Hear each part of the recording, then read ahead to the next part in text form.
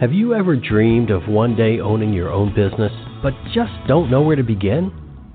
Then you've tuned into the right show.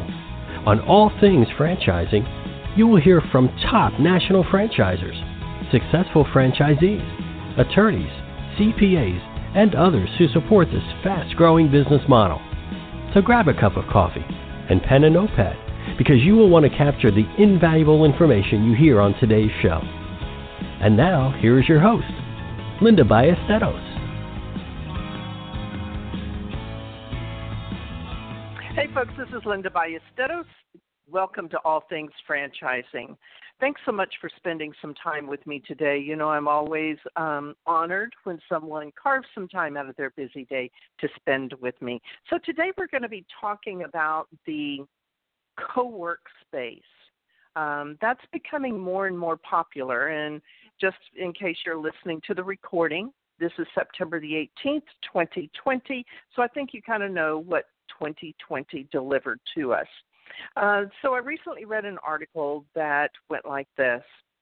One of the latest trends today is co-working.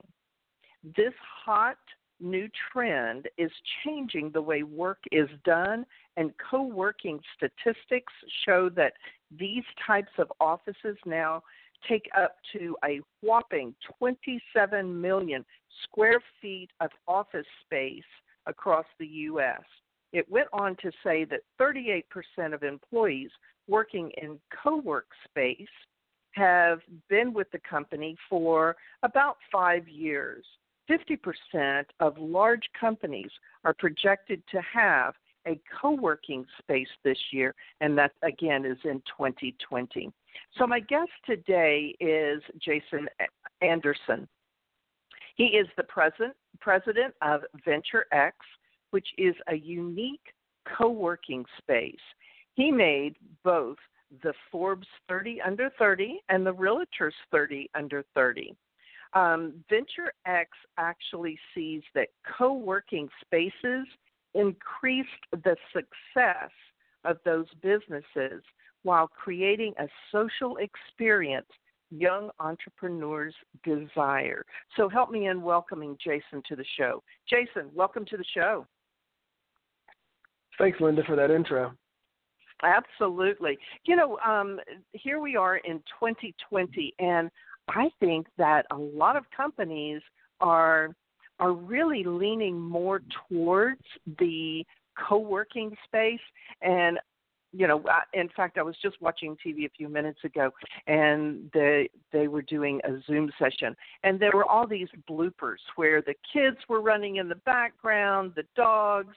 So these co-working spaces are great for the person that wants to work from home, but their home setting is not conducive. Before we get into that, Jason, talk to us a little bit about how you got into franchising. Sure, and you're right, 2020 has been a very unique year, and this is actually me living through my second pandemic, starting back with, I was in the military back in 2000 at the age of 17. I joined the Air Force when I was 17 years old as the youngest of 10. And I was actually stationed in the UK during mad cow disease. So I had to actually wear chemical suits and drive through bleach vats. So, you know, everybody said, hey, this is a once-in-a-lifetime type thing. We couldn't eat beef for over a year. And here I am 20 years later living through another global pandemic in America. So, but how to lucky your question, did you get? Look how lucky you got. 2 pandemics. So, you know, it's really, I kind of use the term, it's been a series of fortunate events of how I ended up in franchising. But long story short, as I mentioned, I was in the Air Force, started my first business there. I really had a good time in the service, but I quickly realized that, you know, I wanted to be an entrepreneur, and I got out the service in 2005. At that time, I had purchased my first home, which led me into the real estate industry. I simply bought the very first house I ever saw back in 2003, and then you could really close on a house start to finish in 10 days. So I kind of told myself, if real estate is this easy, I'm going to go ahead and get into real estate. It was the easiest money I've ever saw somebody make. So I got my real estate license at another opportune time, 2007, I got into real estate. So and to backtrack my luck, I joined the military June of 2000. I got to my first duty station April 2001, and 5 months later, the planes hit the towers. I got my real estate license in April of 2007, and the next year, the real estate market crashes. Right, so I was kind of used to turning, lemons into lemonade, but that really created a flood of opportunity for me to grow a real estate investment company here in Dallas. I grew that company by 2011 to about 200 agents, and we actually grew to be the 8th largest by transaction volume in the state of Texas. And that's how I won, and made the cover of Realtor magazine. I was in the Dallas Business Journal. And those were all good awards, but I think like a lot of entrepreneurs, I had my eyes set on bigger prizes. And I realized Gary Keller, the founder of Keller Williams, that same year I made the magazine, Keller Williams did 23,000 times the revenue that I did and had 500 times the agents. And I just couldn't comprehend how he was that much smarter than me, right? I thought at that point Gary Keller had got his real estate license in all 50 states. I'm like, I'm willing to do that. I got my mortgage license, my insurance license. So finally I reached out to Keller Williams, and they sent me back franchising information. I said, hold on, why would they send me franchise information? I thought this was a real estate brokerage. That's when I came to realize every one of my competitors as a residential real estate broker were franchises, all of the major competitors, right? So it was RE/MAX, Keller Williams, Coldwell Banker, Realty. I'm like, how is that? How does franchising work with residential real estate? It made no sense to me. So that piqued my interest, and, sooner than later, I said, hey, look, I guess I have to become a franchise. Shortly after that, a company acquired my business, and that's what ultimately led to me winning the Forbes 30 Under 30. And then I found myself about 6 months after that partnering and joining United Franchise Group and helping to launch one of their brands. And I've now been in the industry for 9 years and have written 2 books on the subject. I did see that you had written books. What is the name of the books, Jason? So the book is very clearly titled. I'm a straightforward person. Hopefully you'll see that through the call, called How to Franchise Your Business. How to franchise your successful business in 4 phases. So that's available on Amazon, Audible, and if you just email me, I'll shoot you a free PDF copy. If you like it, please leave a review. If you don't, please let me know, and I'll try to make the next one better. Awesome. So when you were looking at this franchise model, what intrigued you about it? I see that, Keller Williams does have franchises, and I don't know if it's just national or if it's international, but most real estate realtors that you talk to, at one time or another, they have gone through Keller Williams. They also offer a great, not doing a commercial for Keller Williams, it's just that's part of a good, solid franchise model where they offer training. Really good, solid training. They're known for that. So what is it that attracted you to the franchise model that made you say, hey, I want to do more of that? That sounds really interesting. Well, you're right, and Keller Williams is a great company, and that is actually where I started my real estate journey, through their training. So I'm forever grateful for that, and also I think Gary Keller himself is a genius in his own right and has written some great books also. But really what I was doing is I was trying to expand, right? Because I had already realized all the complexities I had trying to manage, offices just here in Dallas. We were looking at opening up in Austin and Houston. So I saw the struggles of just trying to open up an office 4 hours away from me, 3 to 4 hours away. But I really couldn't comprehend how it would even be possible to open up an office in Los Angeles or Miami or New York. And then I also started looking up all the complexities of getting the licenses, the real estate licenses in all of those states. And I quickly realized that, hey, I would have to actually go to all 50 states in America, take all the tests, which, tens of thousands of dollars of fees, probably several years, and literally 50 tests you have to take that are state mandated tests, actually sitting in person. So I'm like, Mm-hmm. none of that seemed like a logical method to grow, right? Like, so I honestly sat down and I was just literally looking at what are all my options to grow? Like, how do I do this? Like, how do I expand and become the next Keller Williams? And that's when I really realized, and I still tell people to this day, and I talk about it in my book, probably for, and I like to use a number like 97%, you know, kind of give that 3% variable. What I came to quickly realize is about 97% of local retail, food, and service-based businesses. What I mean by that is, you know, they actually have a local person providing something, from your plumbers to your electricians to all your fast casual restaurants to real estate agents to pest control. The only real logical way they have to expand is through franchising, right? When you really narrow it down, and that comes across very biased, but I've now talked with thousands of entrepreneurs, and we look at what their options are. Are you going to license this? Are you going to go public, which is really valuable for most people? Do you have very wealthy friends or family that are going to fund you to grow? And even if you do, should you take that money? You know, can you do this all on your own? Can you fund it yourself? Can you manage all the employees? So the truth is I very quickly just did deductive reasoning that there really wasn't another viable option for me to grow outside of franchising. And I still feel that to this day, here almost 10 years later.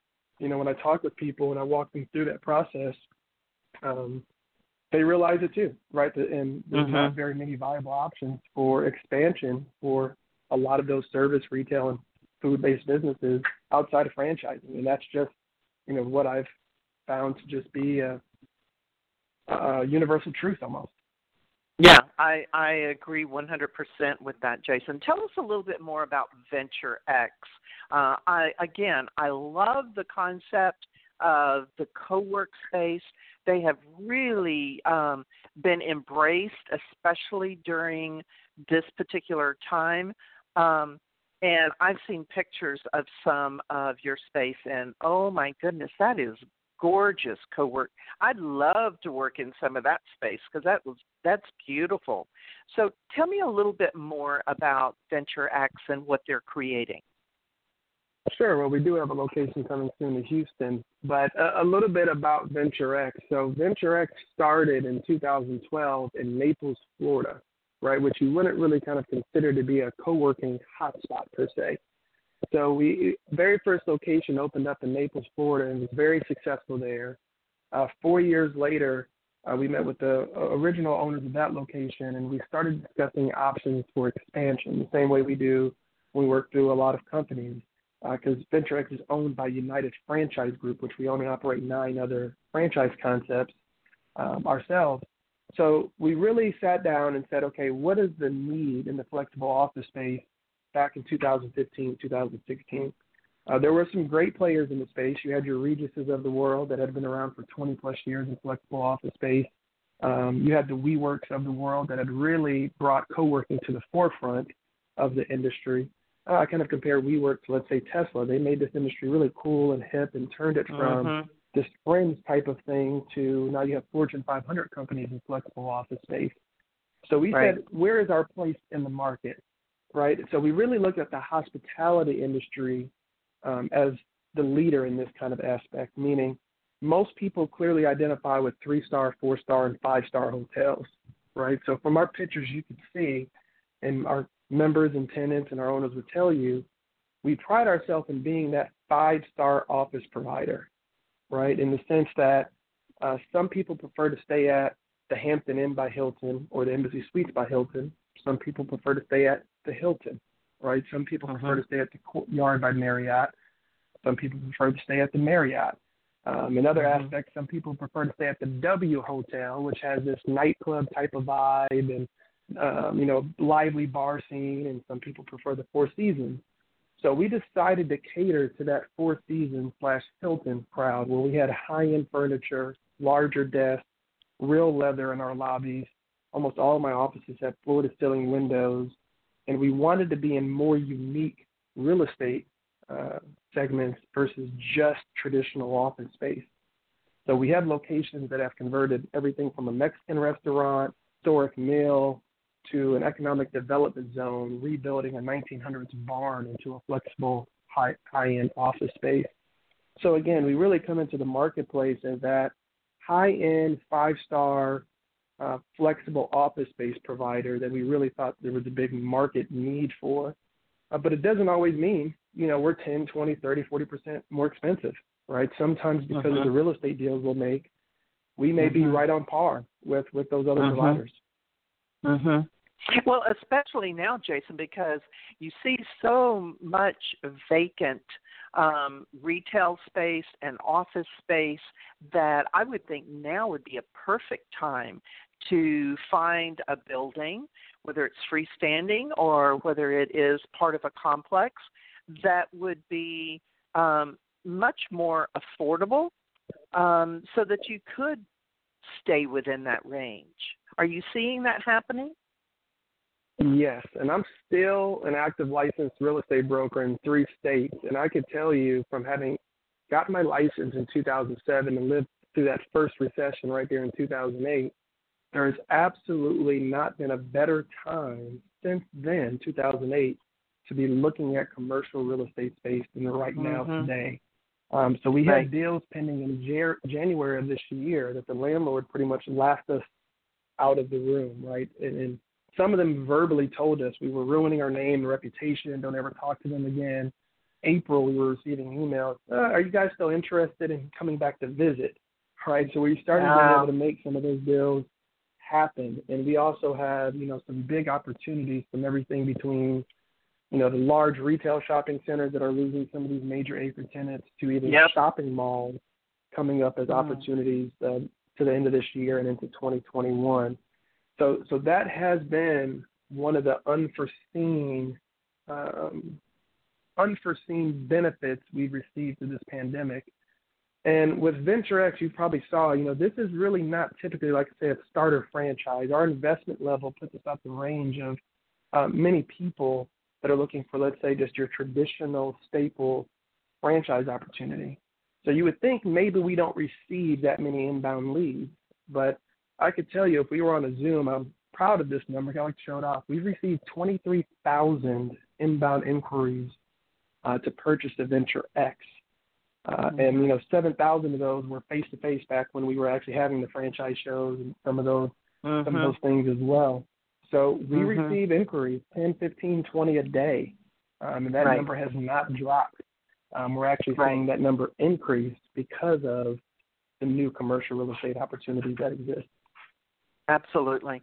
So tell me, if you can, kind of describe what does the VentureX space look like? I know that you have the pictures are, like I said, are just beautiful with the high-end leather furniture, but are there individual offices? Are there conference rooms? What kind of square footage is your target? Sure. So I'll give you some of the FDD statistics. So my average square foot is right at 17,500 square feet, with my smallest being right at 80 and my biggest being right at 40,000 square feet. We do have a master license overseas that we're going to have a 250,000 square foot space to come online soon here.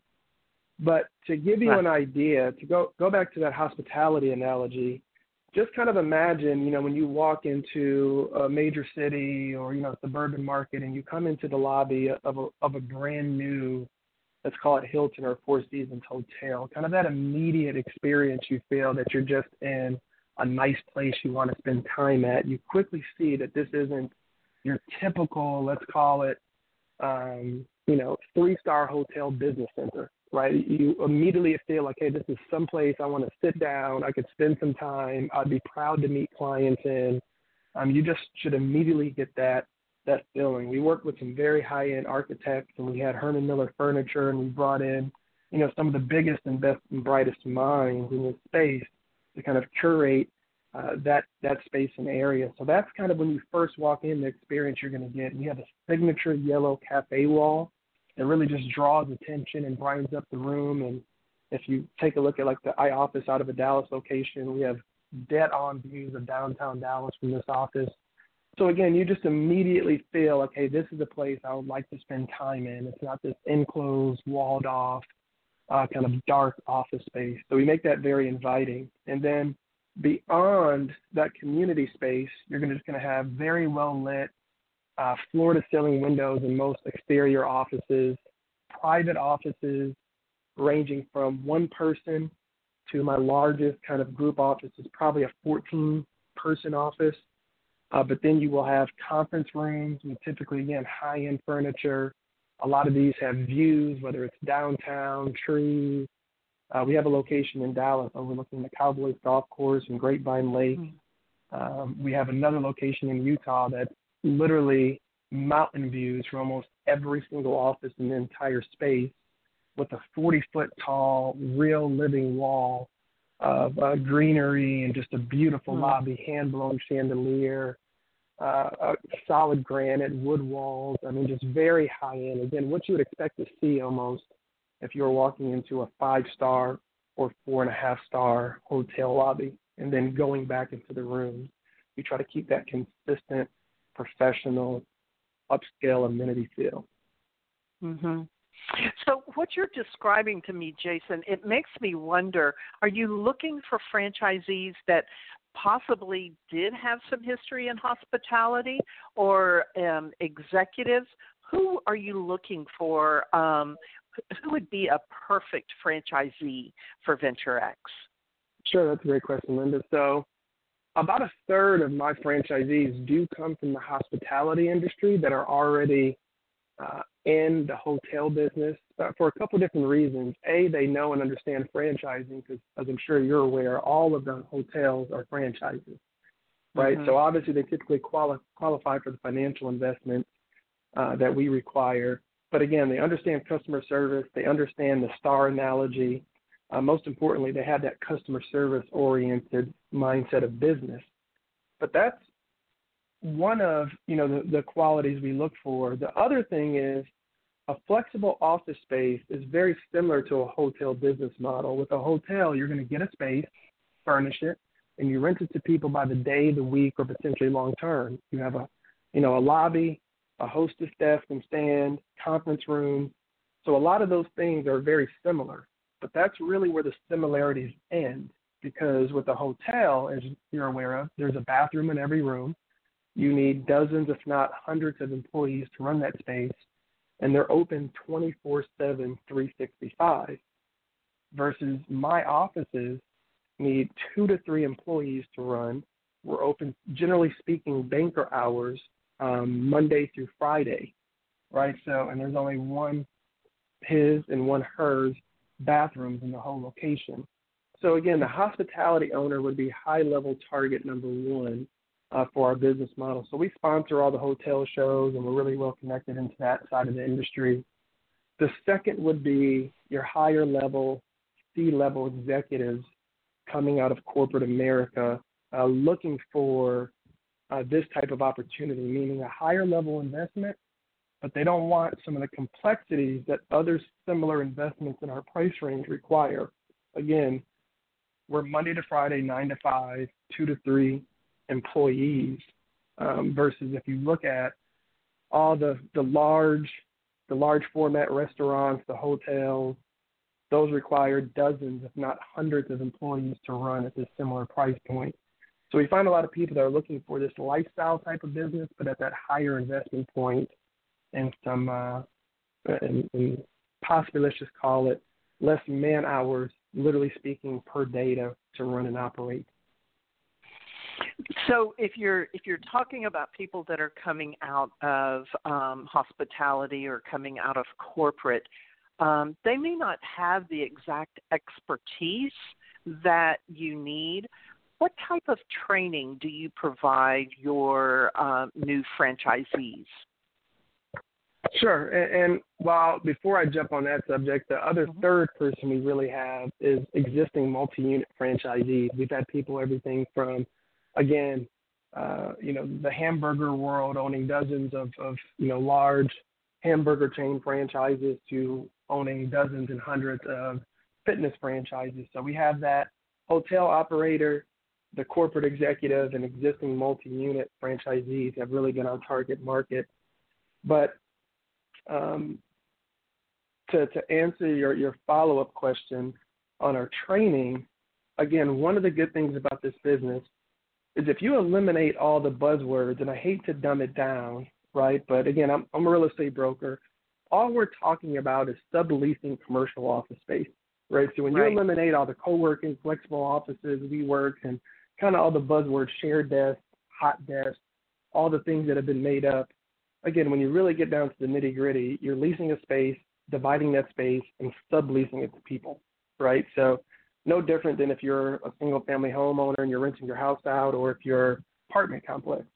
So we really show people the highest and best value, how to maximize the revenue potential inside the space. So we've brought on industry experts from a wide variety of other opportunities within inside the flexible office space industry, and we provide an initial 4-week training. 1 week of that is spent at our world headquarters in West Palm Beach. We have a 50,000 square foot facility and a 100-seat training theater. Looks just like a movie theater. So we do 1 week of in-house. We offer that obviously virtually as well now. But then we spend 3 weeks in separate segments at the location helping get that up and running. And we do that every month. So if, God forbid, you lose one of your community managers or coordinators and you have to hire somebody new, you don't have to stop. You simply plug them in to our next month's training, and we train that employee for you. So we've spent a lot of time and energy consistently fine-tuning our software and technology. And as you know, it's always changing, always improving. So that's a constant work in progress to help make the day-to-day operations of the business not so complicated. Our locations really just need to focus on lead generation, which obviously we assist with through our website, touring those leads, sending out proposals, closing deals. And at that point, it's more of a property management type business that you're collecting rent and servicing those clients. And we assist just nonstop daily throughout that process to help fine-tune and increase all of those aspects. Mm-hmm. And who do you see is the perfect client that actually comes in and rents that space, leases that space? Do you see a change in the demographics of those that are looking at the co-working space? We do. So this has been one of the biggest changes really over the last 5 years. So there's an industry association called the Global Co-working Unconference did a survey back in 2018 that in 2015, only about 500,000 people were in flexible office spaces. They pegged that number to grow again into the multiple millions now by 2020, and it vastly has surpassed that. But then Jones Lang LaSalle, one of the largest commercial real estate companies, did a future survey from 2020 looking out to 2030.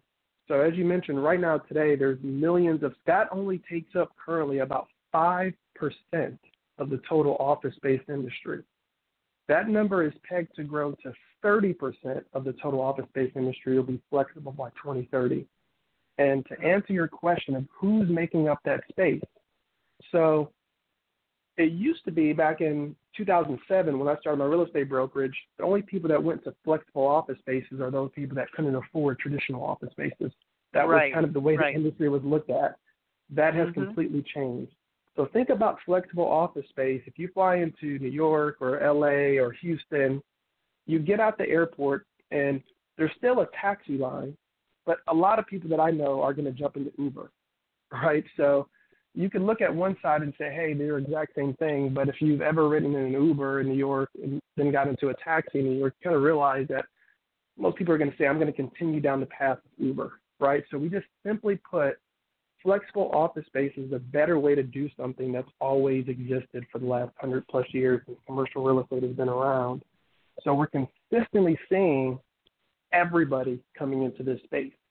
Where 10 years ago there was a target on these mom and pop website designers, tech people, but now you have the government, the U.S. government that's put out an RFP to get their people out of some of these big government buildings into flexible office spaces. You have all of your Fortune 500 companies that are realizing, hey, look, we're not getting much business having our name on the top of this downtown building.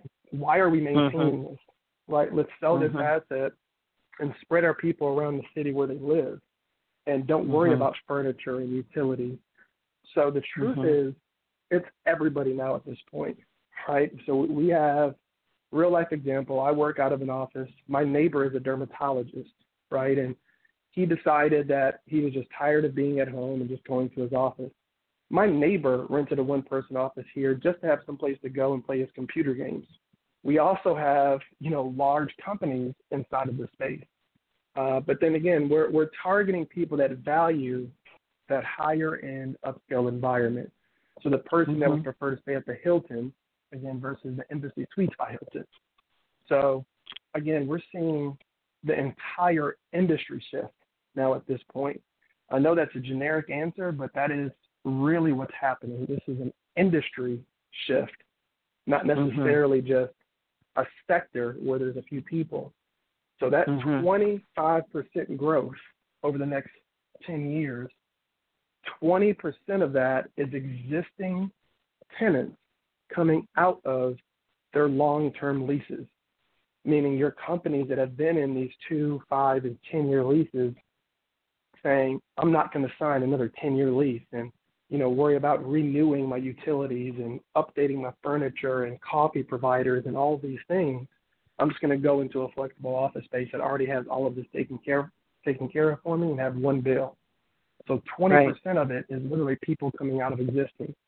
The other 5% are the people that would never sign or don't need a long-term lease, continuing kind of that influx into flexible office space. My neighbor, that's a dermatologist per se. Yeah, I almost see this co-working space as being a disruptor. It's just as Uber, just as Airbnb, those were disruptors that came into the industry and totally changed the way that we looked at the industry, the way that the industry operated, and the services that it provided. Do you kind of see it the same way? It is. It absolutely is. I mean, it's something that experience. It's hard to go back to any other way ever doing it before, right? So just like Uber, just like those things you mentioned, once it catches on, again, I spend quite a bit of time every year in New York City, and you still have the people that stand out in the street and flag down taxis, right? And you kind of just think, why don't you just pull out your phone and call an Uber and wait for them to pick you up, right? It's that exact same mentality and logic is what applies today. You very rarely hear, again, companies saying, you know what, I'm going to go lease, 3 floors of this entire building, do $5 million in construction over the next 9 months, figure out all the furniture, set up all the utilities, get all the internet stuff set up, hire the cost provider, go hire, unless they absolutely have to, right? So there's companies that absolutely have to have that, right, that they need all of that space and custom build out. But 90 to 95% of most businesses no longer need that or want it. Right. Jason, we need to take a commercial break. When we come back, would you happen to have maybe a story or two that you could share with us about one of your locations, one of your franchisees, or even some of your tenants? Maybe you can share a story with our listeners. Absolutely. Very good. Folks, we'll be right back after this commercial break with more from Jason Anderson with VentureX. House Talk Radio. Join Tony and Wendy Gambone on House Talk Radio, where they talk all things house. From tips on home repairs and remodeling to best practices on buying and selling a home, hiring contractors, home loans, and insurance, as well as decorating ideas and how to get the most bang for your buck. If you would like more information about House Talk Radio, go to housetalkradio.com.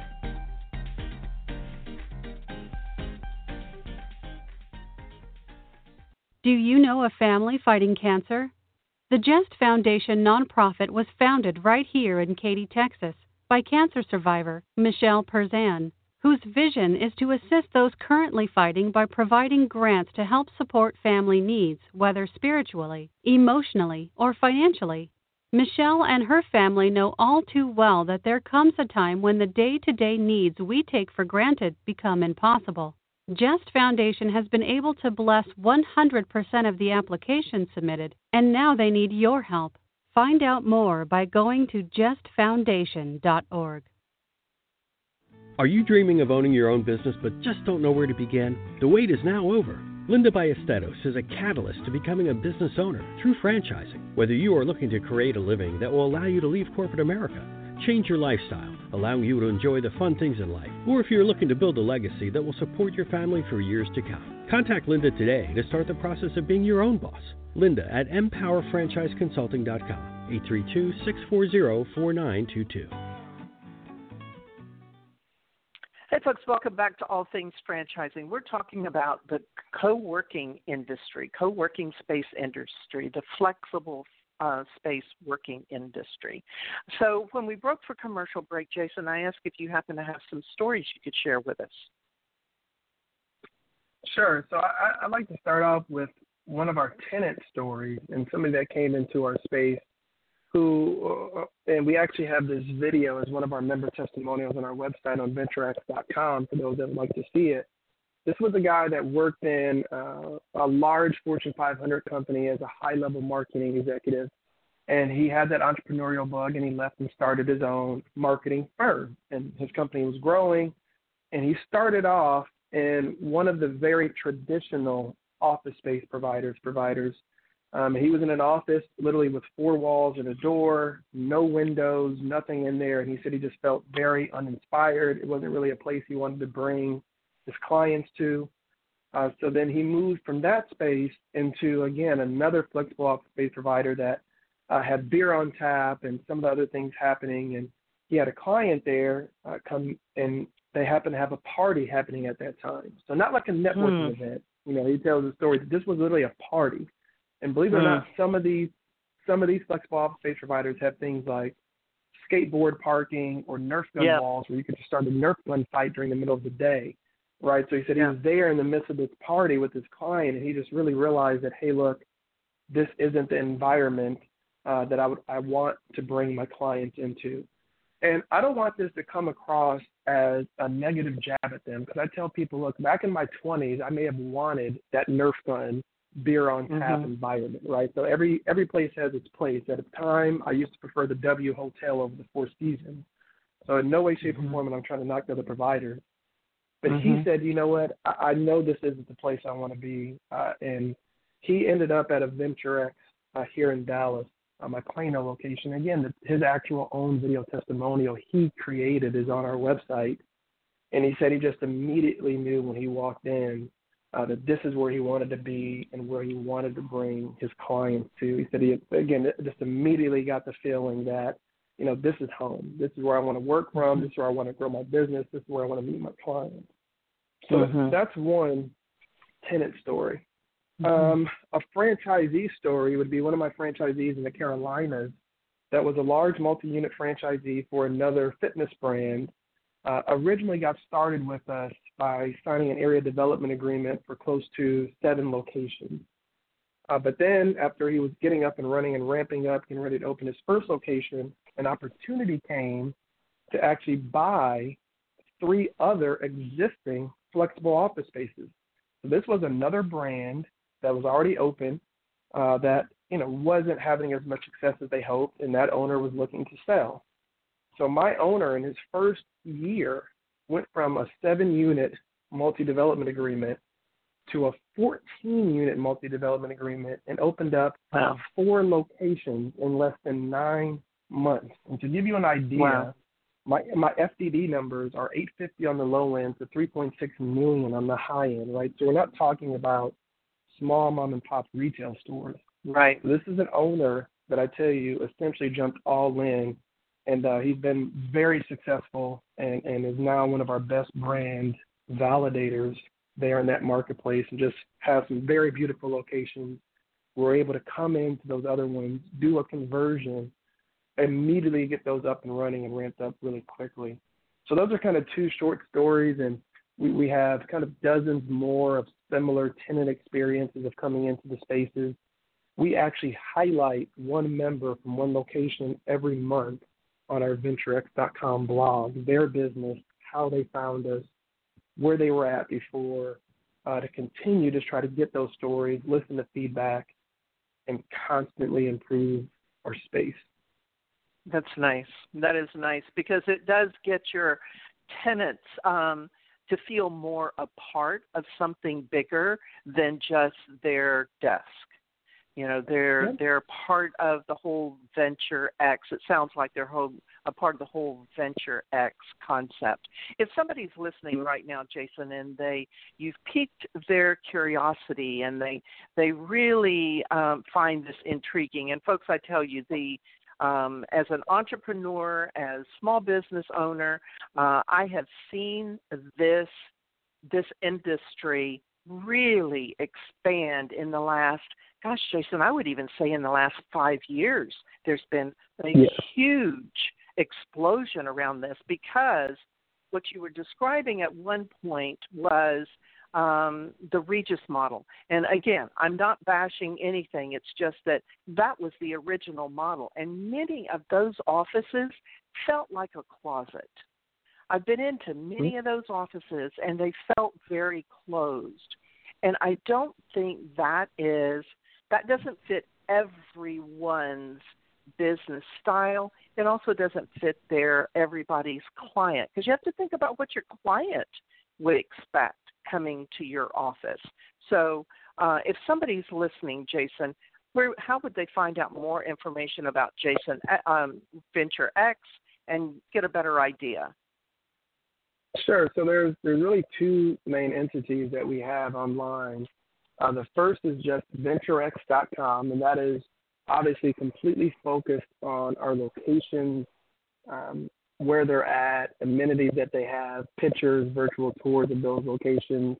And from that, you could find a link there to our franchise information site, which is just very simply venturexfranchise.com. And on that website, you can see a consolidated page with over about a dozen virtual tours, owner video testimonials, member testimonials.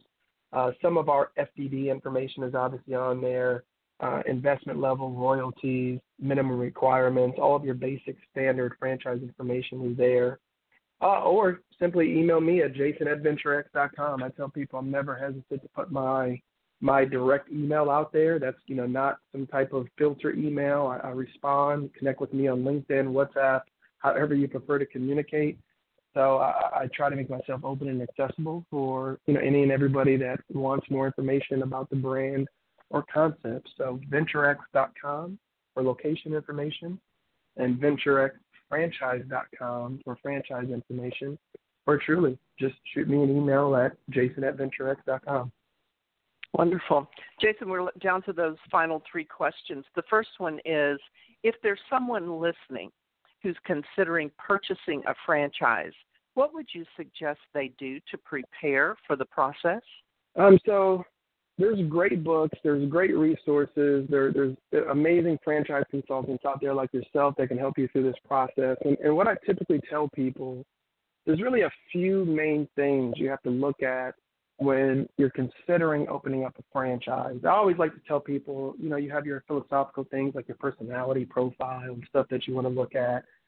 But one of the things I find interesting to ask and go through people with is, what do you see yourself wearing on a daily basis? And this may sound like an odd question, but, over the last 10 years of helping several hundred people in multiple different franchise brands and the ones that we own, I like this basic question because it's interesting how people respond.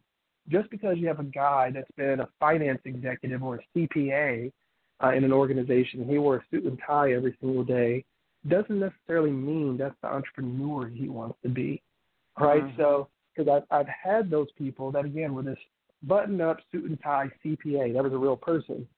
But then when I followed him on Facebook, he was with, a Leonard Skinner shirt on with a 1970s souped-up Mustang. So this was the real person he wanted to be. So just because his background was this doesn't necessarily mean he was looking for a suit and tie type of business. And so the business he went into didn't necessarily match at first when you see, but it matched the person he saw himself being as an entrepreneur.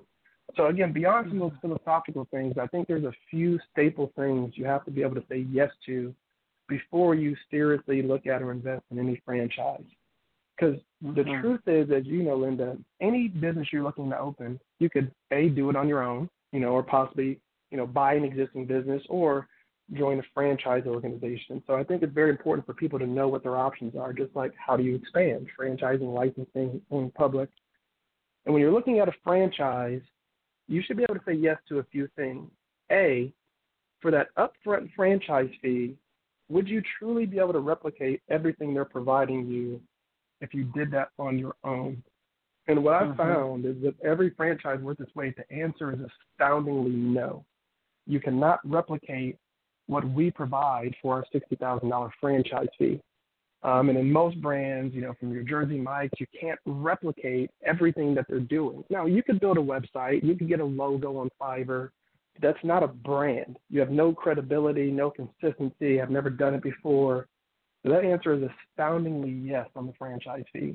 And then on the back end, obviously, you have a royalty, right? So that royalty, you should ask yourself, if they're charging 6%, do you feel comfortable that going with that franchise, you're going to do 6 to 7 at least % more revenue with them than you would have done on your own, right? Meaning, if you join McDonald's, just because you may be able to personally make a better burger on your grill than McDonald's, do you feel safe to say that becoming a McDonald's franchisee, you're going to do 6% more revenue than open up Linda's Burgers, right? So if you feel comfortable with the fact that my upfront investment is a good use of my resources, I'm getting a lot of value for it, and I feel comfortable that, hey, with these people partnering with me, this franchisor, I should do at least 7% more revenue, 6% more revenue, whatever that number is. Honestly, every other cost in the middle you would probably have on your own, right? So if you want to open up a flexible office space, you have to open up a flexible office space, right? So you have to have furniture, you got to get a rent, you got to do construction. So we're not burdening your costs in that middle. We're, as you know, most franchisors are saving you money from purchasing power, branding consistency. The third thing is your marketing spend. And so the final thing you got to look at, if you're one business owner, how much percentage of your revenue can you afford to spend on marketing versus the pooled marketing power of the marketing fee, right? So if you have a 2% marketing fee and you have 50 locations, that's 100% of your revenue, right? So if you have an average kind of revenue model in your business, all right? So the upfront franchise fee, you should be able to comfortably be able to say, hey, yes, this is a good value. The back end royalty, do I see a value that I'm going to do X amount more business with this customer, which typically only needs to be 6%. So we're talking on every $100,000 in revenue, do you feel comfortable the franchisor can help you do another 6 with them than you would have done on your own? And again, on the back end, do you see value in pooled marketing resources, purchasing power, the networking capacity of franchisees all vying for the same type of business? Other than that, everything else, every other expense, everything else you would have on your own. The last thing I put onto that as my additional, and again, obviously, we may be biased, Linda, on franchising, but the other thing I tell people is, let's say, what's the best and worst case scenario after you buy a franchise? Best cases is it's successful, you love the business, 10 years down the road, you decide, I loved it, I want to get out, sell this business, retire, right? Yep. And if you were to open up that same exact business on your own, let's just, Linda's Postal Center, right, versus a UPS store per se. Let's use some other brands. 10 years from now, if Linda's Postal Center was doing the exact same revenue and profit as UPS store, who's worth more money? It's always going to be the franchise brand because there's training. Always. And the truth is, if you leave Linda, somebody's going to walk in and say, hey, where's Linda? Linda's gone. I don't want to do business here anymore, right? So the opposite side of that is 24 months from now, you absolutely hate the business. You hate it. You're not successful. You hate the industry. You hate being an entrepreneur. You just want to go back and get a job. Whose is still worth more if you hate it? The UPS store or Linda's Postal Center? Right? So in the best and worst case scenario, franchising hedges your risk because the UPS store is still the UPS store. right? It has value in the brand. Linda's Postal Center is a computer, some shelf. It's an asset sale. There's no value in the brand. So on both the positive and negative side, franchising to me should literally pay for itself. Yeah, definitely. Well, I tell you what, Jason, we're down to the end of the show, and I'd love for you to give out your contact information one more time for the listeners. Sure. So my email is jason@venturex.com. So that's very easy, jason@venturex.com. I'm on LinkedIn at Jason R. Anderson. You could visit my personal website, which has all of my contact information and ways to reach out with me, and all my social media profiles at my initials, which are jra.world.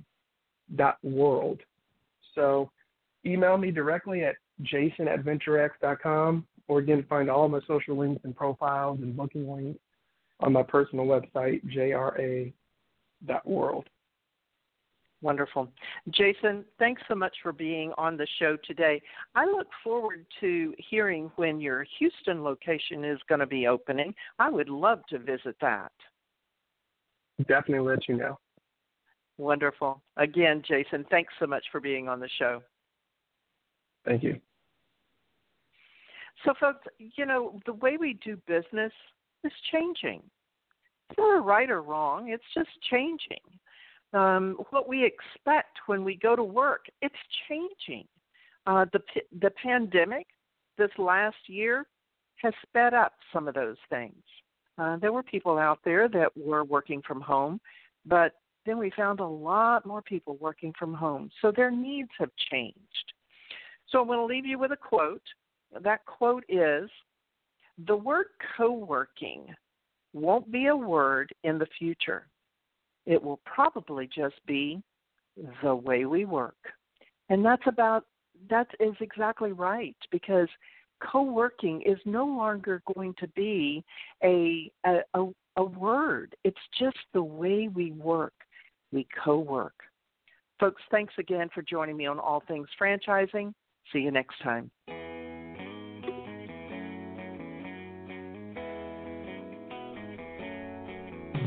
Another great episode of All Things Franchising is now in the books. You can listen to past shows by following All Things Franchising on Facebook and Twitter.